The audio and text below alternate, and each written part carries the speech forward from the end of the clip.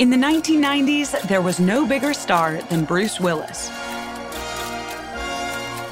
And nowhere for him to go where he wasn't treated like Hollywood royalty. But almost by accident, Willis found his escape. A tiny town called Hailey, Idaho. I've never been one who's starstruck. I wouldn't walk across the street to meet a movie star.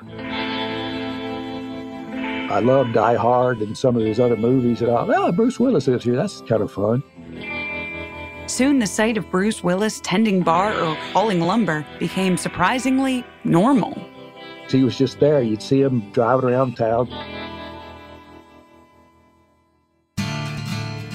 But pretty quickly, the people of Hailey started feeling suspicious. We kept hearing a corporation named Ixnay was making offers to buy some properties right on Main Street.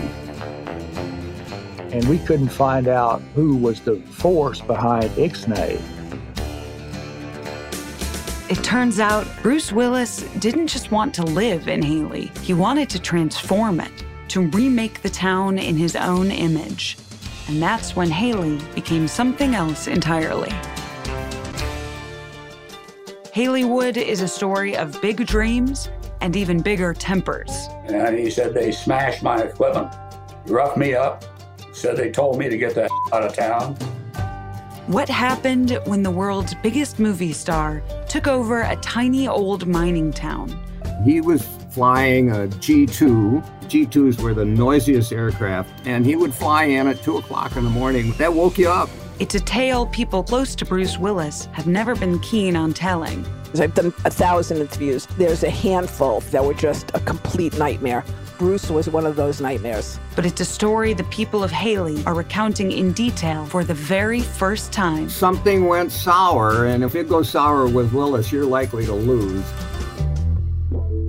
Join me, Dana Schwartz, as we transport you back to the 90s, to the mountains of Idaho, where the glitz and glamour of Hollywood collided with the small-town values of Haileywood. You can listen to Haileywood starting October 27th on the iHeartRadio app, Apple Podcasts, or wherever you find your favorite shows.